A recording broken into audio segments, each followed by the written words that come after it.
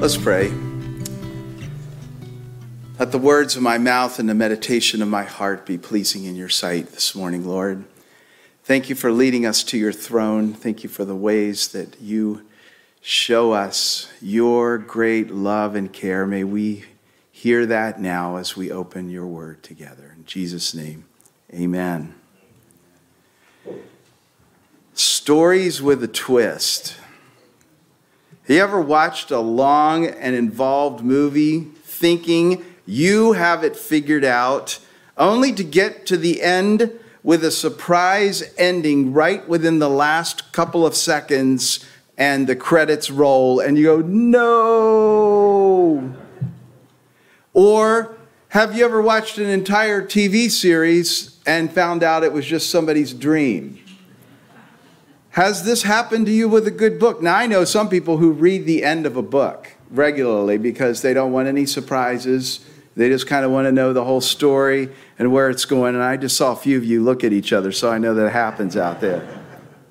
Well, on this third Sunday of Lent, we are continuing our series on Isaiah, Holding Out Hope. And we're going to be studying a passage today with a twist that sadly is surprising and sadly not surprising. And so today we're going to read this a section at a time. Rather than read the whole scripture, we're going to read section at a time. And so you could open your Bibles and keep them there if you would like, or I will also have this on the screen too. But we are going to look at Isaiah chapter 5, and we're going to start with verse 1 here in a moment. First of all, I want to break this down as to where we're going this morning. Vineyard built, rotten result, vineyard destroyed, and clear moment. Chapter 5 of Isaiah 1-2 says, I will sing for my beloved, my love song concerning his vineyard. My beloved had a vineyard on a very fertile hill. He dug it and he cleared it of stones and planted it with choice vines. He built a watchtower in the midst of it and hewed out a wine vat in it. He expected it to yield grapes. Vineyard built. Now, Isaiah actually in the beginning of this is breaking into song. And I had high ambitions earlier in the week that I was going to pull out my guitar and actually sing this to whatever tune I came up with, but that didn't happen. But I want you to imagine a sprightly, rhythmic movement Isaiah. You know, so often we want to put biblical characters are always serious and they're standing there in bathrobes and long beards and all those stereotypical things that we have. But Isaiah is actually singing with great rhythm here. He's sucking us in, and he's talking about life. But what starts out as a love song turns into an indictment. And you've heard Pastor Colleen use that word already. There's a lot of indictments in the book of Isaiah. And perhaps it was intended to trap the listeners. And I think of the story of Nathan and David. Remember the story when King David had sinned, Bathsheba, that whole situation, and Nathan is telling a story, and then he closes by saying, and David, you are that man. I felt that way as I read this. It was either that or I felt like I was in the middle of a Taylor Swift song where the relationship gone bad. I'm going to go with the former. But it functions as a parable. And it actually has the ingredients of mashal, which is in wisdom literature, a contrast, a definition given in two parallel lines. And in Proverbs 10:8, here's a good example. The wise of heart will heed commandments, but a babbling fool will come to ruin. This story feels like that. There's the opening line, here's what could be good, and here's what didn't work out so well. And so we see the word but a couple of times in this passage, and those are significant. It shows the tension of the contrast of what will be and what is. And Isaiah uses the word beloved, you might have noticed in that passage, as one who knows the owner very closely and intimately. And in fact, a better Hebrew translation of that might be, let me sing on behalf of my friend's song about his vineyard. Well, for us to really understand this passage, and this opening part especially, it's important that we understand what goes into making a good vineyard. One of my favorite books, if I could only keep 10 books on my shelf, this would be one of them, Scouting the Divine by Margaret Feinberg. She goes and spends time with a beekeeper, she spends time with a shepherd, she spends time with a vintner. And it brings so much depth to this passage when I went to read this again about what she learned in Napa Valley from a vintner. Here are a few things. One, it always begins with preparing the land. I already heard a couple of songs this day that our worship team put together that had the word working the ground, preparing the soil. And as a part of that, people who work in vineyards remove all the rocks. They find the trees with underlying root systems and get those out of there. They prepare the soil. They even add nutrients. Then a dormant shoot or a young growth from a nursery is planted. And at the end of the year, it's pruned down to 2 buds. And in that statement, as she was talking about preparing the vineyard, she said, there's something that happens where the farmer is always concerned and always worrying about each step of this process. I thought that'll preach right there. We could stop right there and talk about that kind of care. But during the second year, the vines are especially micromanaged. They're pruned to grow in a way that will establish a healthy base for decades to come. And then in the third year, the vine is permitted to reach all the way up to the trellises and produce a modest amount of fruit. Each year after, the vine is carefully sculptured and pruned, and we know that without care, the vine will create abundant fruit, but it will have little meaningful flavor. You ever had that disappointing moment when you bit into a beautiful piece of fruit and it just was flat? Well, when does the vintner finally get to taste wine? Well, year 4, there's a small fruit harvest. It's fermented. It's aged in a barrel for 2 years before being bottled. First planting to first bottle, 8 years. 8 years. And neglected vineyards take years to restore. Another whole sermon in itself. In addition to going to the book Scouting the Divine, I interviewed a vintner in southern Monterey County. He's the father of an Episcopal priest I know in Napa Valley, and I thought, I want to talk to a live person. And he has 2 daughters who are Episcopal priests, so he gets a lot of scripture in his life, whether he wants it or not. And I said, hey, this is what I've read, this is what I've checked out. And he further affirmed the importance of planting on good hills. You'll notice in this picture, it's on hills for drainage, for sunlight, and less chance of frost. He talked at length about the care a good vineyard needs. And this man loves to care for vineyards. He's in his mid-70s. He's still out there caring for vineyards. He lovingly connects with caring. He's doing what he loves. God does what he loves. God cares for us. Now, back to Margaret Feinberg when she says, in a vineyard, and she talked to her vintner, who was named Christoph. That sounds like such a vintner name. In a vineyard, people often have multiple roles. And the father probably isn't just the vine dresser. He's owner, manager, and vintner too. But of all the titles, Jesus gives his father the title of vine dresser, one who prunes and sculpts the vine. Whoever is pruning really is the master.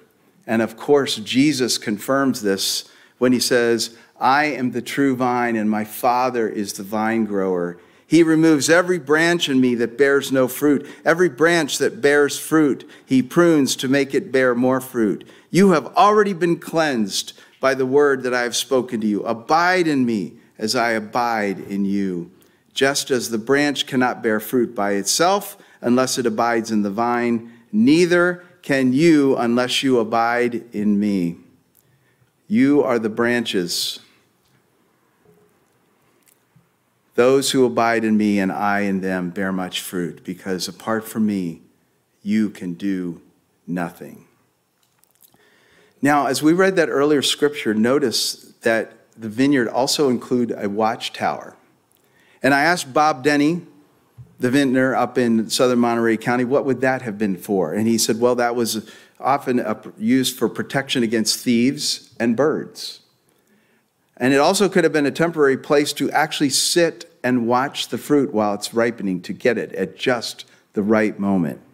And then he went on to say, hey, you know, a wine vat, that's pretty extravagant. That's an extra that's in there.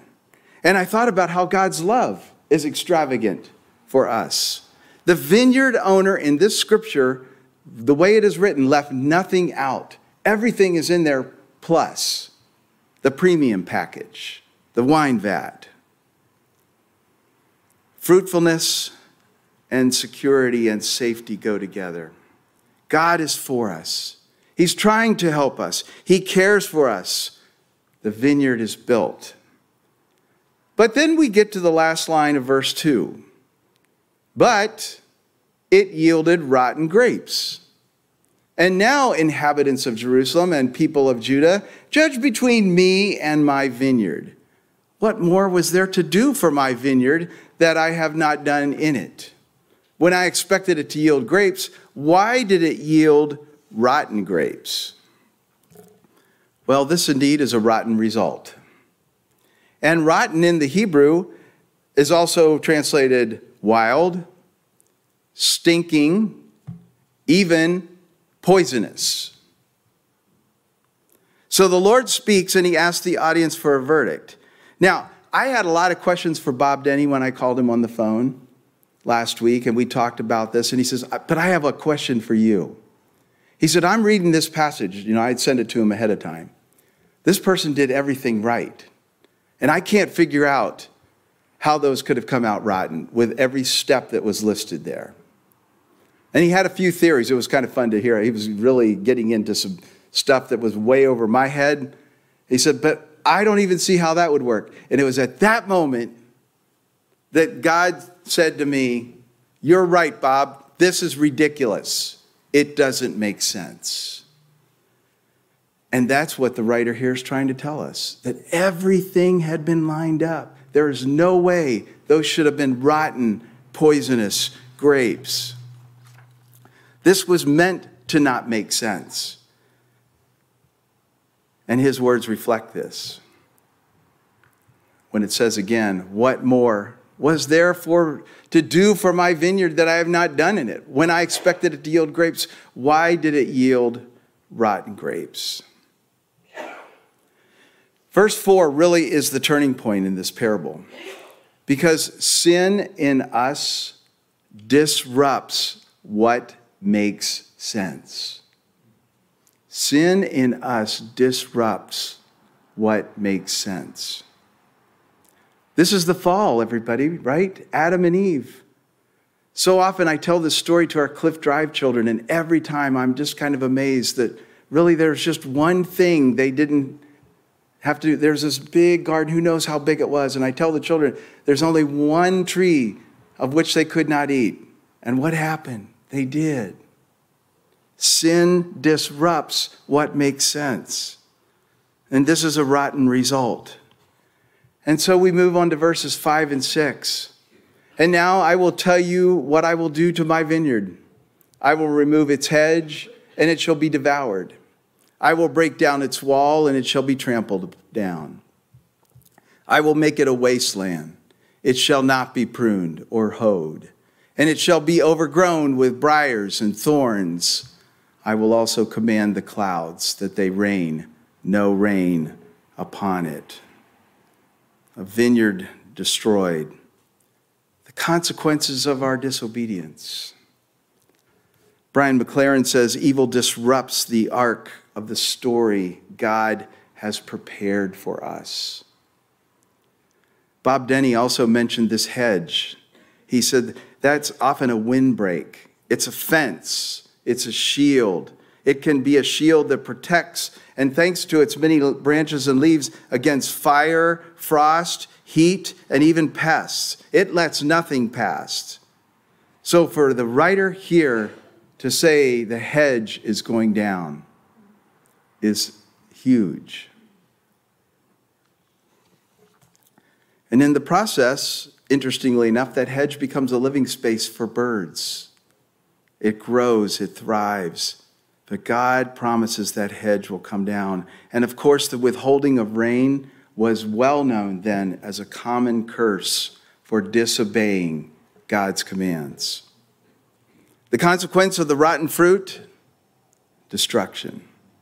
Now we know God's grace, when we fail to care, is still extended. So how do we reconcile God's destruction of the vineyard when it does not produce?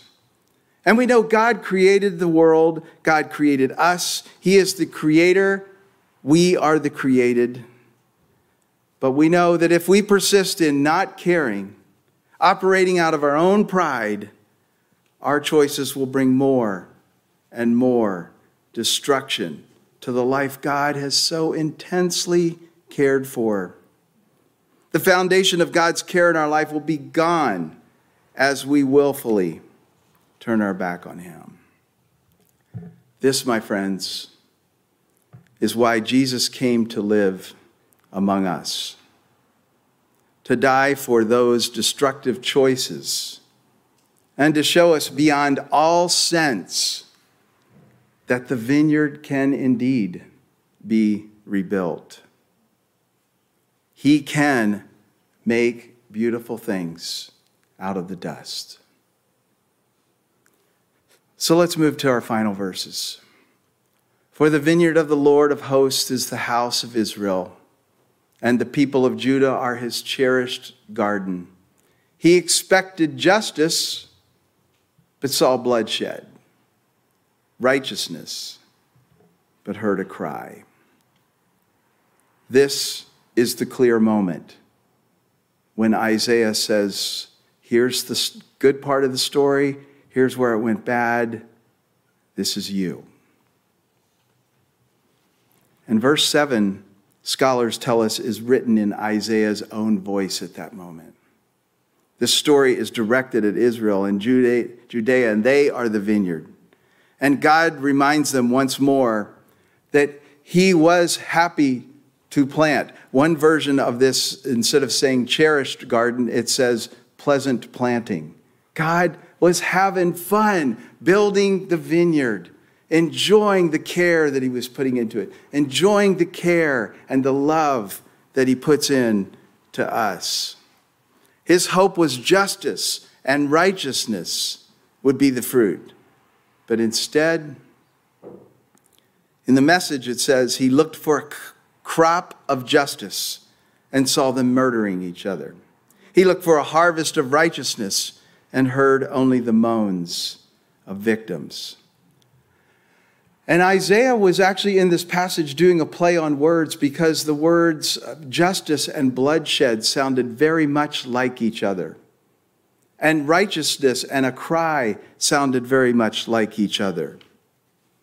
He was doing as many things as he could to get the attention of the people. This is a clear moment, and it's a harsh ending. And so I think that in this season of Lent, a time of lamenting our sin and failure to accept God's care, we should let this ending disequilibrate us, put us out of balance. And if we feel uncomfortable with this passage, then may God convict each of our hearts in the ways we ignore the extravagant love and care of God through Jesus Christ, when we simply don't care. Only God knows the hearts of everyone here this morning, including mine. And so in this safe place, in this quiet, we can freely admit to God where we have not bothered to care for our relationship with Him, our relationship with others, and ourselves. I would invite you in the next few moments to have a posture of confession. The altar is open for you. If you would like to come and pray, or you could kneel in your pew, you could sit in your seat, bow your head. But I want us to take a few moments to let God speak to us, to each of us, and help us to identify. Let's start with one way we are not caring about what matters most to the God who cares for us. Let's take a couple of minutes of silence, posture of confession. Let the Lord speak to us. And then I have just a few more words after that.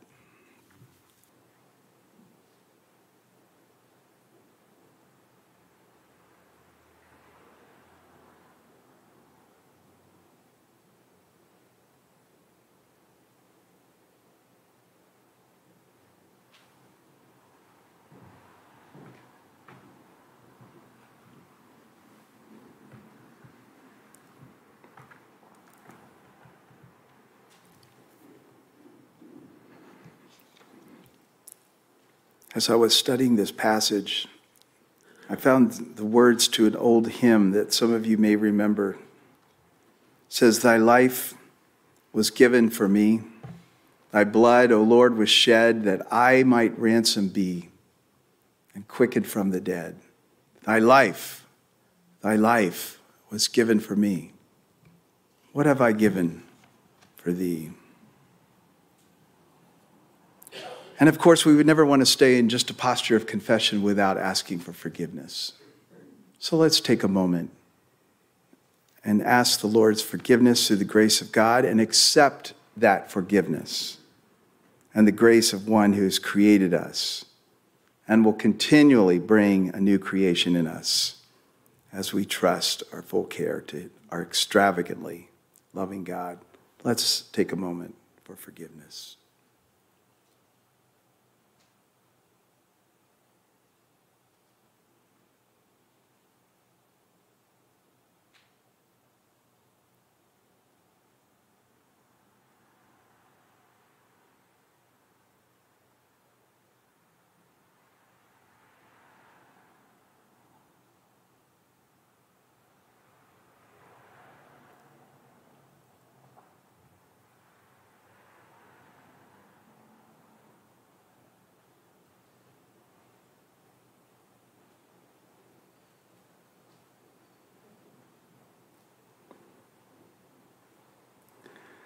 Dr. John Oswald, in his commentary on this passage, said, "We do not belong to ourselves.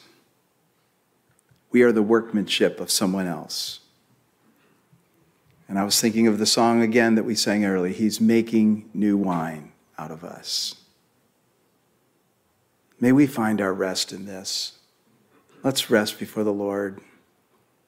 Let's put our trust in Him and know that His care is continual. We may not always recognize it, but He's caring for each of us. Let's care for the things of God and love Him. Amen. Thank you for listening. If you would like to learn more about the Free Methodist Church of Santa Barbara, you can visit us online at fmcsb.org. We pray this message has been a blessing to you.